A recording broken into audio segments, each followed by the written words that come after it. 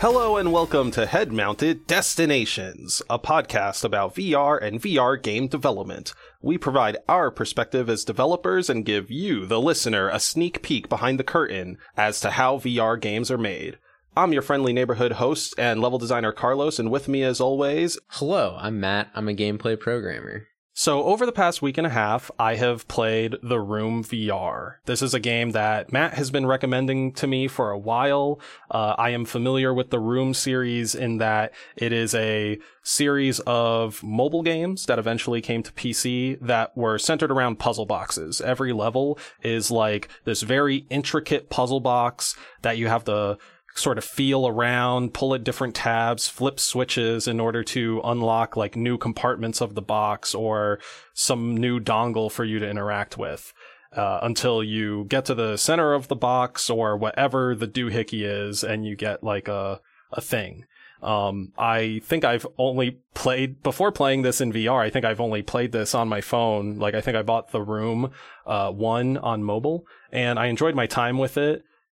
I don't know why I didn't really stick with the series, but playing The Room VR, like, I got a lot more than I was expecting, and I'm very happy with that. Also, like, I went into this game completely blind, basically. So I didn't really know what to expect, and then I sort of started getting this, like, Sherlock Holmes vibe, but then also there's, like, a bit of a Lovecraftian sort of vibe to it, and then on the mechanic level, it was just like a bunch of these cool interactions that we'll go into in a bit. But like when I loaded up The Room VR, when I bought it and was like, okay, I'm going to try this out, I wholly expected basically the mobile version, but like in VR. I expected to be stuck in one room with one puzzle box, and I'm feeling around for this puzzle box, and I'm trying to make sure this one puzzle box like unlocks in a certain way. And the game, thankfully, like expands upon that concept in a really cool way that I think fits VR very well. And it to some extent still keeps you in one room, you know, but it definitely, you know, it one-ups the idea of like, this is just a puzzle box game. So like, I wanted to know, what did you know about The Room VR, maybe the Room series itself? Like, what were your expectations going into The Room VR? I'd played the Room games on mobile, and so yeah, I guess I sort of expected it to be about manipulating things, but I was really just curious how they would take that to VR, because yeah, you're right. There's a couple of directions you could go when you're trying to translate that concept. I knew it went through a couple of different environments. Someone had mentioned that to me. But yeah, I didn't really know anything too detailed going in. The sort of supernatural Lovecraftian aspect that you called out makes a lot of sense, because there is that sort of theme running through the narrative in the mobile games, this sort of like alchemy, magic, research, occult stuff. Right. And at least in The Room VR, the way it presented this was like through these like astral projection, almost cutscenes. And also you would get these like pieces of paper that were written in like, you know, old timey Sherlock Holmes type quill writing where it's like, oh, I've been searching through the Amazon desert for this weird box, and it turns out that the old man found the box before me, and he's gone missing. And like, I don't know why, but that like really like resonated with me. It like harmonized with something like deep inside where I was like, oh shit, like I'm in a mystery. I want to figure this out. Yeah, it starts you off as a police detective, right? And then you sort of fall down this supernatural rabbit hole. Yeah, it's cool because like it sort of hits all the elements that surround that fantasy, right? Like the first room that you're in is like in the museum, the like Egyptology lab or whatever, which is like very 1800s England, you know, like occult thing. And there's the witch's house and the Templar church. Yeah, and like you're talking about all these like kind of like really different places, but they all fit within that I almost want to say like Sherlock Holmes / Indiana Jones. Like what did they call that? Like serials or something like that? Like yeah, like serial fiction. It's sort of that like pulpy adventure type thing. That yeah. Yes, pulp adventure. That's kind of like what I was looking for. you start, like you said, you're a police officer or a constable, whatever they call themselves, and you're in like the police office. And you get a mysterious letter. Right, a mysterious letter and a special pair of glasses that let you see occult writing everywhere, which, like, I love the mechanic of having like a secret world layer. Mm-hmm. And we have a bunch of like runes written on the floor, and I need to, turn on my magic eyeglasses to see the runes and then put those runes in a specific order on this puzzle box over here. Also, it sounds like these locations are so like, what? Why are you even here? But it does a really good job of kind of slowly, layer by layer, taking you down there. And that's actually, layer by layer, we think of onions, the famous Shrek example, right? But that's how I actually view this game. I think it's actually really good to think of onions when thinking about the Room VR, because at a macro level, you have the onion, which is the mystery, right? And with every layer you peel off, that's like a new piece of parchment that you find in the level. And the macro thing, the macro journey itself is an onion, right? That's getting you from like Constable Place to museum, and then the museum going to like some sort of excavation site, and that's somehow leading to like this different world witch's house, and wherever else you go.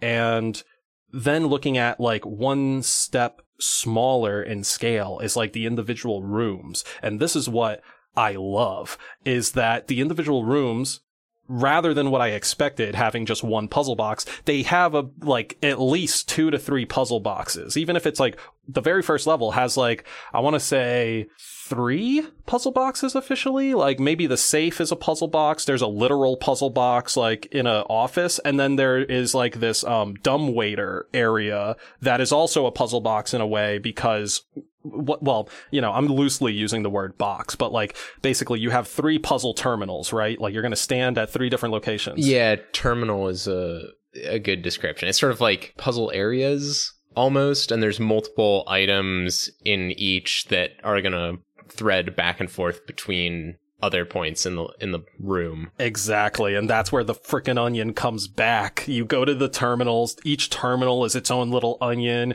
You peel a layer. Holy shit. I found this key. This key's actually going to let me take a layer off this onion that's at a different puzzle terminal. And like, the way those interconnect just feels so good, like every time. There were a couple times where, I got lost and stuff, but like that's to be expected in these puzzle games, right? And thankfully they do have a hint system, although I did wish that it was a little bit better. Like I felt like the hint system was very hard coded in that like I was about 75% through the puzzle every time I needed a hint. And the first 2 hints were always from like just way earlier in the puzzle. It'd be like, oh, use your lenses to look at the wall. And I'm like, wait, no, I already did that. Like that was like 3 onions ago. Like, can we get to the thing I'm at now? So like that's like the only thing that I was like, oh, this could have been a little bit better in regards to like, I guess, user experience. But it was nice to be like, oh, there's like these weird symbols. I wonder if these mean something. And then like at the end of the puzzle, you're like, oh, yep. Okay. Now I get to use the weird symbols. Yeah. Just in the level. Oh my goodness. Yes. Some of those things would be like such red herrings for me. And I guess I just don't play enough puzzle games because like I'm not used to this, like here's a piece of information presented and you're not going to need it for the next like 30 to 45 minutes. Like just disregard this. Okay. You got a key, jiggle it into this hole, do this like interesting little mini game, what have you. And then, yeah, like when it's long exited your mind, you're then like, what's with these inscriptions on the sarcophagus? Oh, wait. And like you come back to it. Yeah, it's very reminiscent of escape rooms in that way, where like every piece of evidence, it's like very clearly like this is something that's going to be important, and it all sort of symbolically links. I guess that taps into like my 2 big thoughts about the game, which is like, first, I think it was a good choice to have things be very binary in whether or not you can interact with them. It was like either this is 100% not important set dressing that you can't touch, or this is an item that's clearly marked as an item that goes into your inventory or whatever and behaves very specially. Something I wanted to bring up with the items is the inventory screen. I both like it and really wanted it to do a little bit more. Yeah, I think the UI is pretty bad. Yeah, like it was, so the grid-based system with my items, like I'm fine with that, you know, do whatever you got to do. Me personally, as always, I'm going to want it super integrated into the VR. So like if it was a backpack or something that I was grabbing off of myself and like, you know, getting my key items out of, that would be cooler. But the thing that was actually like causing friction during my experience playing it was when the grid would present itself, I would just reach my hand fully into the grid to try to grab the key and pull it out. And like the game did not support that. Like the more immersive, like, oh, there's my key, yoink. Like, no, instead I had to, from a distance, like point my hand laser at the grid and then like press a button and it like warped to my hand. Right. And for some reason the grid's really small. Oh yeah. Yeah. Like, doesn't make any sense.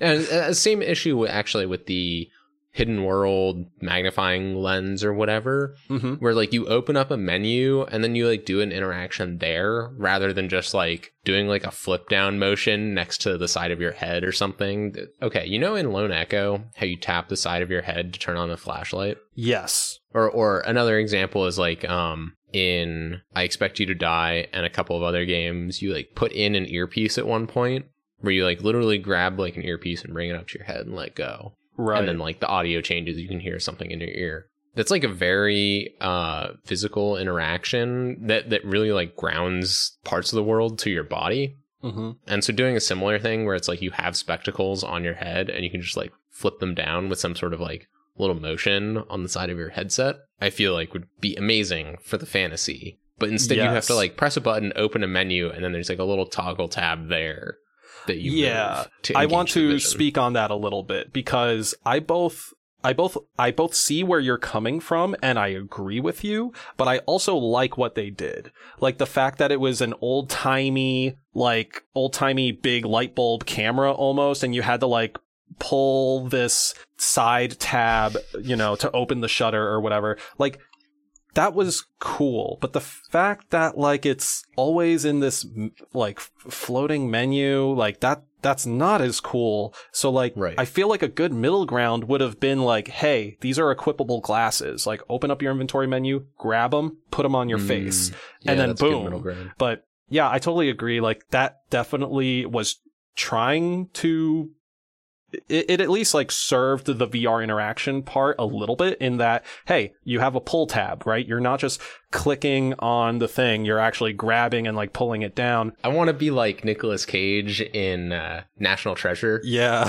Where he's like, oh, it appears to be some sort of ocular device or whatever. And like he's fiddling with tabs on his glasses. Like, I want that. 100%. Like, yeah. And I was getting like the big National Treasure vibes in that like museum level.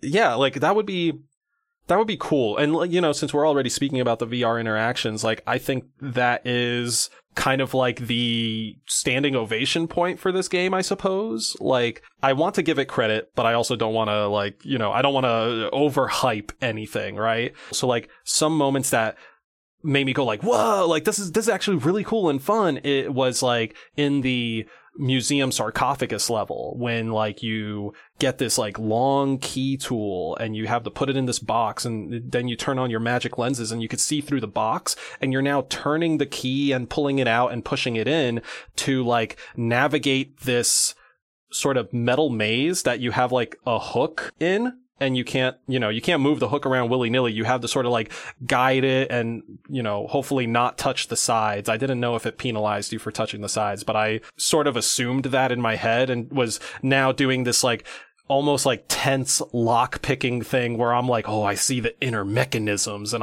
I'm pulling the Pharaoh's like hook through the maze. And then like that was just a very simple like radial dial and like depth, right?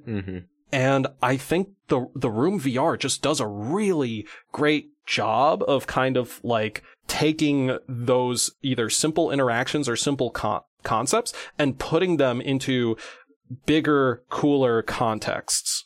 Yeah, if anything, I wish there'd been more of that. Like there were definitely key moments that were really, really cool. Another one that stands out to me is where you like go, well, we haven't talked about it yet, but there's a scale down mechanic where you can become tiny. Yes. The point where you go into a mechanism and you fiddle with it, and then you pop back out and you continue fiddling with it. And like, that's such a cool moment. Yeah, there were a couple of other like amazing moments. The dollhouse, the dollhouse is the perfect example of that. Like, there's one small chunk in the game where like you have to interact with a dollhouse as a normal sized human, and then as you open up the dollhouse, you like have a piece that you're supposed to put in there, but you need to go tiny to go into the dollhouse to unlock the dollhouse, then go big so that you can open the dollhouse. And then as big person, as regular size human being, you put this little toy into the dollhouse, and then you go small to interact with the toy. And I was like, holy shit, this must have been the vertical slice for this game, because it's blowing my fucking mind, and it's combining everything that feels good about this game. Like, yeah. I love the scale down stuff in this game. I really, this ain't the end of the episode or whatever, but I want to see a sequel to the Room VR. Like, that cannot come soon enough for me. I need another game to pay attention to these VR interactions and do this cool interplay of different, like, really VR ideas of like, yeah, scale, tying that into the interactions, tying that into the whole onion back and forth. That moment blew me away, the dollhouse. So I just had to gush about it a little bit.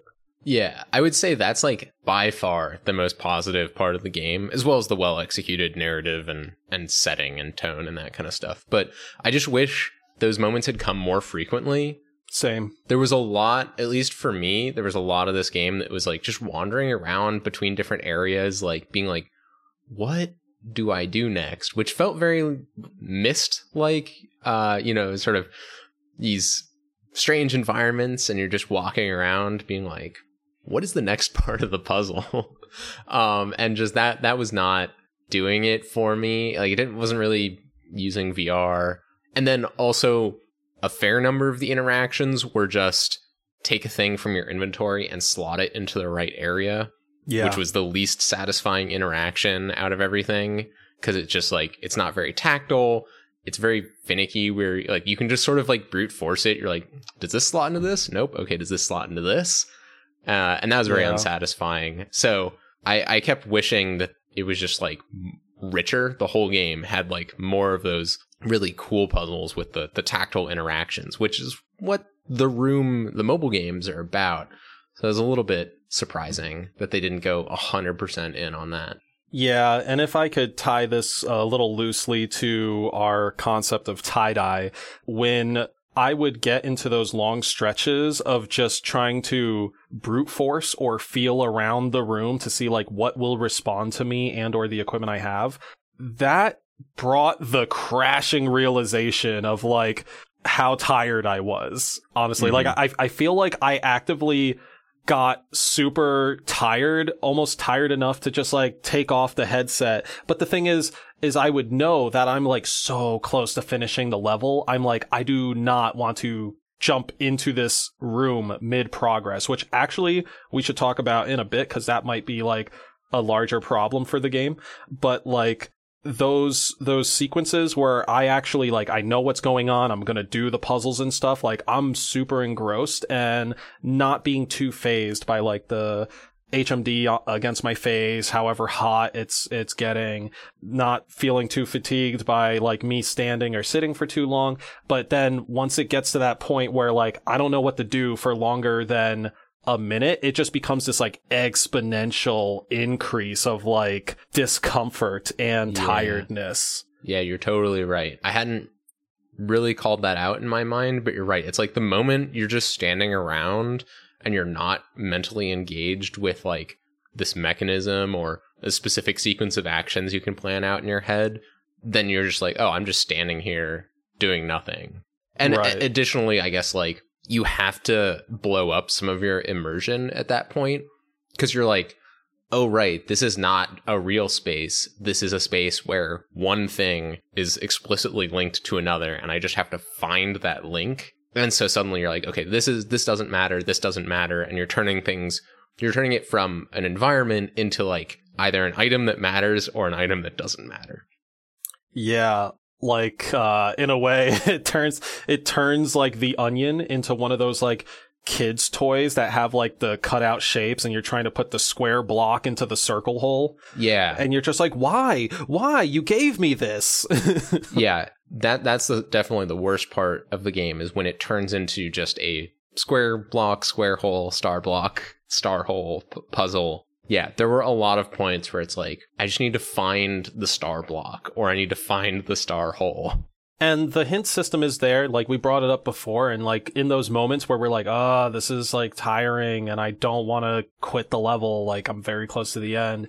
For me personally, I just wanted to like, okay, hint until like I actually got the hint I needed, but they put a timer on the next hint. So like even worse, on top of me being like lost, tired, realizing that I've been playing for a fair bit, like I am now waiting. I am staring at this like decaying circular timer for like the answer to the thing I've been trying to figure out for the past like 20 minutes or whatever. Yeah. And that feels like a little patronizing when you're like, hey guys, I really did my due diligence here. Like I am at a freaking loss. Like, please just give me the hint I need. And that's, I guess, why I brought up earlier that like I wish it was more aware of like where I was in the sequence of events, because then I wouldn't have had to watch these timers and wait for the next hint.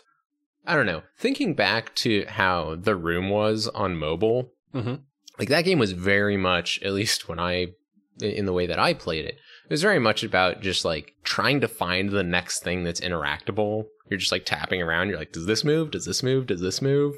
No, okay. But like, it was still fun to like fumble through that. And I wonder if like just that general idea of a puzzle game that's fairly linear, but it's about trying to find out what the next mechanism is, maybe just like isn't an excellent fit for VR. Because like, I don't know, it seems like if you're thinking about a VR puzzle game, it should either be about manipulating these mechanisms in your hand where you have a clear idea of what you can do, but you're trying to fiddle around with it to like get the right sequence or something.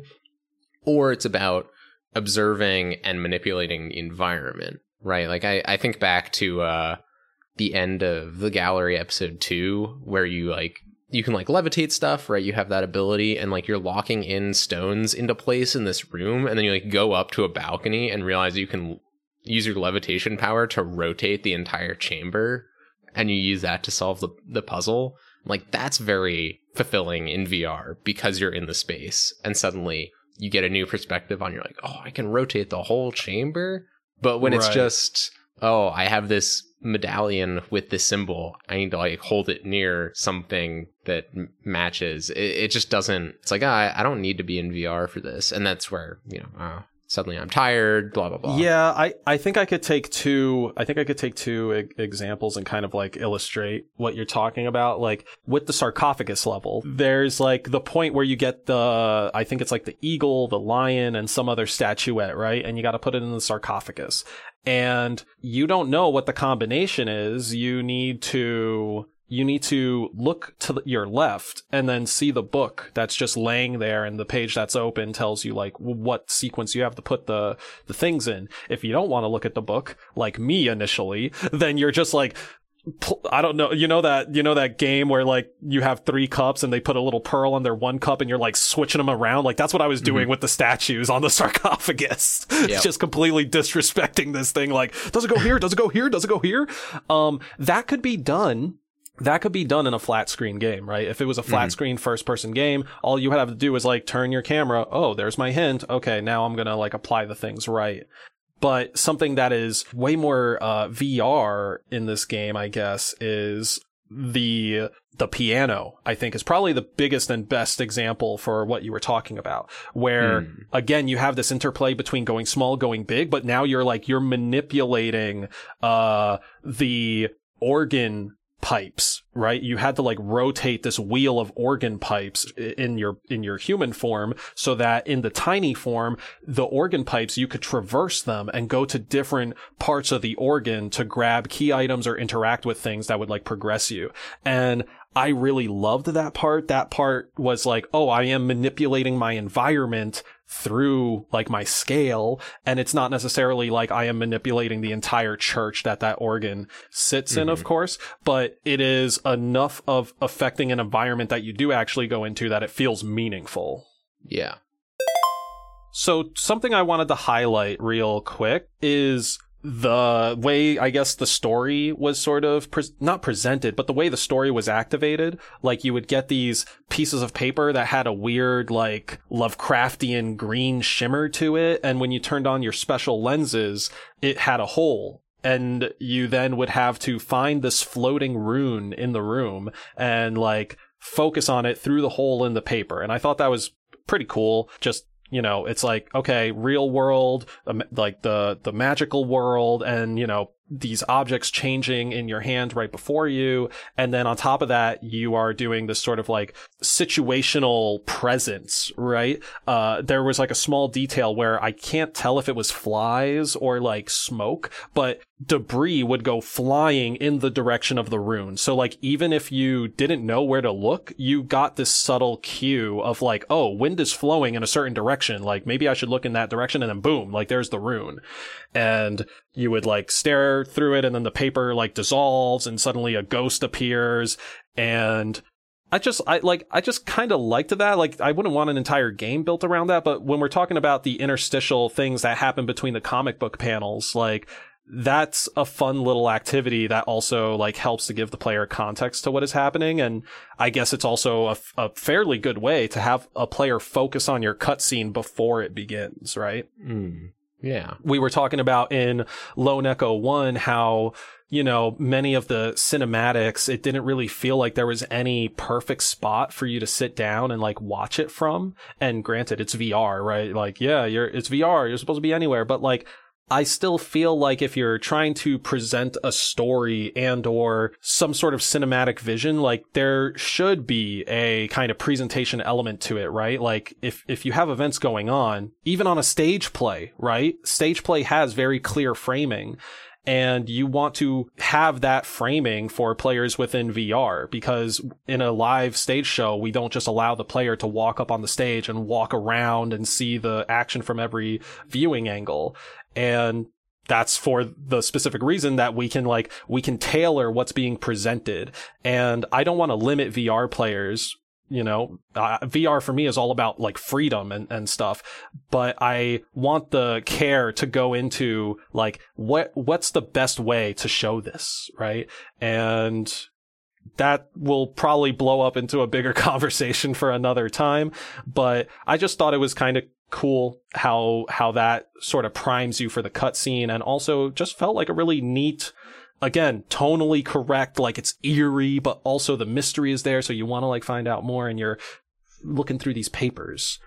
Yeah, it's a super good note about the visual effects and the way of gating those cinematics. This is a super small note, because we're talking about the paper. The paper is an interesting case study.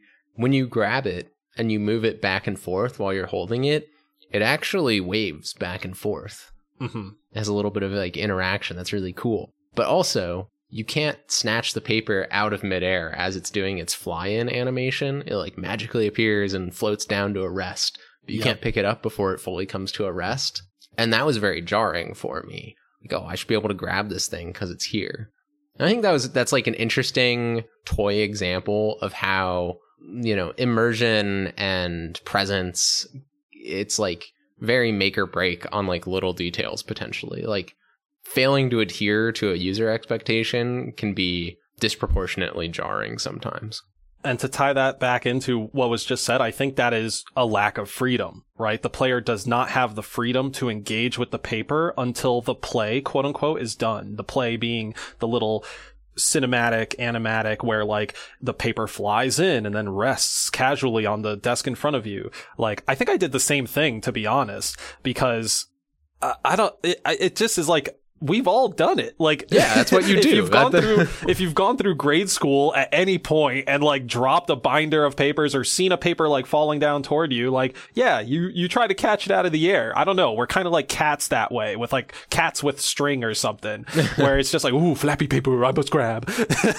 And unfortunately, the game betrays our expectation of freedom because it says no, even though you can reach out and like do the grab button, we will not acknowledge that is being done. Right. And that philosophy works okay for a lot of the game because, you know, I mentioned this previously, but it's important that it says, no, you can't interact with stuff that's not important at all. Because otherwise you're going to get confused by all these, you know, set dressing red herrings. So, like, it's okay that the game has that sort of like, I'll tell you when you can interact with something sort of attitude for the most part. But this is like a very special case where, like, there's no reason not to do that. Just because it's something we're presenting to you that's cool doesn't mean the player shouldn't be able to interrupt it, right? Absolutely. Like, we take an example from like many open world games, maybe even more linear games from like non-VR space.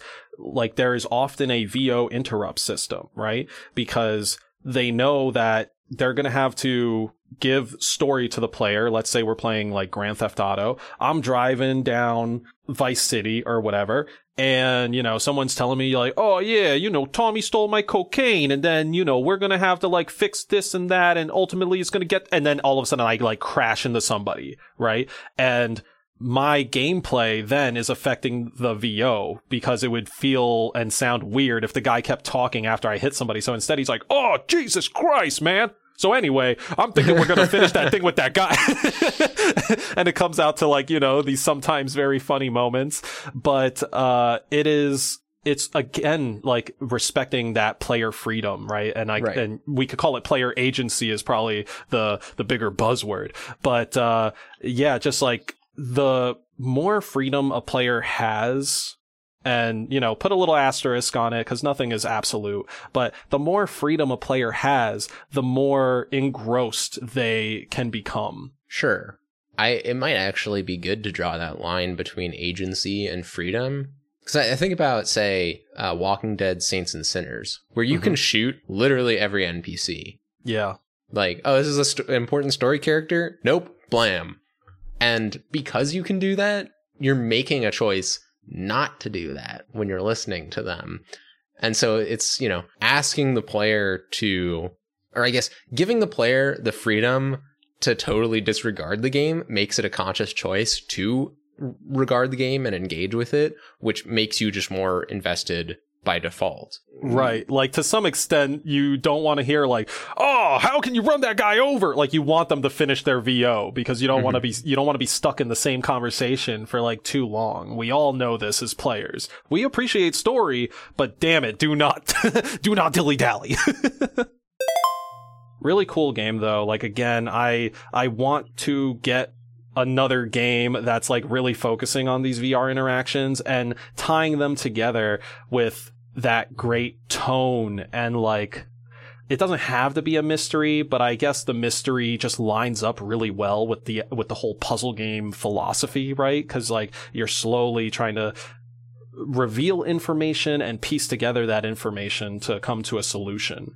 But I'm just saying, like, you know, give me these interactions again and give me like the small enough threads that I need to pull through, right? Because this isn't a Lone Echo, however many bundles of money story with big cutscene acting. Like, it's mostly told in, you know, written text.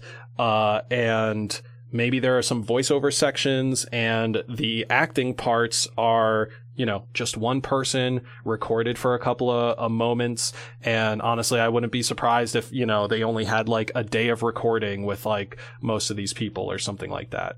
Yeah. Anywho, if you haven't tried it yet, go and try The Room VR. A Dark Matter, I believe, is the subtitle of it. It's very cool. Definitely deserves some love.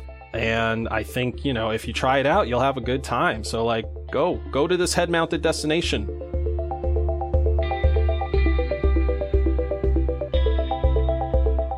Hey there. If you liked this episode of Head Mounted Destinations, The best thing you can do is share it with a friend. Word of mouth really helps us out. You can listen to the show on Spotify, Stitcher, Apple Podcasts, or watch it on YouTube, where we put gameplay footage alongside some of the points we're making throughout the episode. If you'd like to discuss this episode or suggest future topics, visit our subreddit at reddit.com/r/headmountedpodcast. Thank you so much for listening, and we'll see you at the next Head Mounted destination.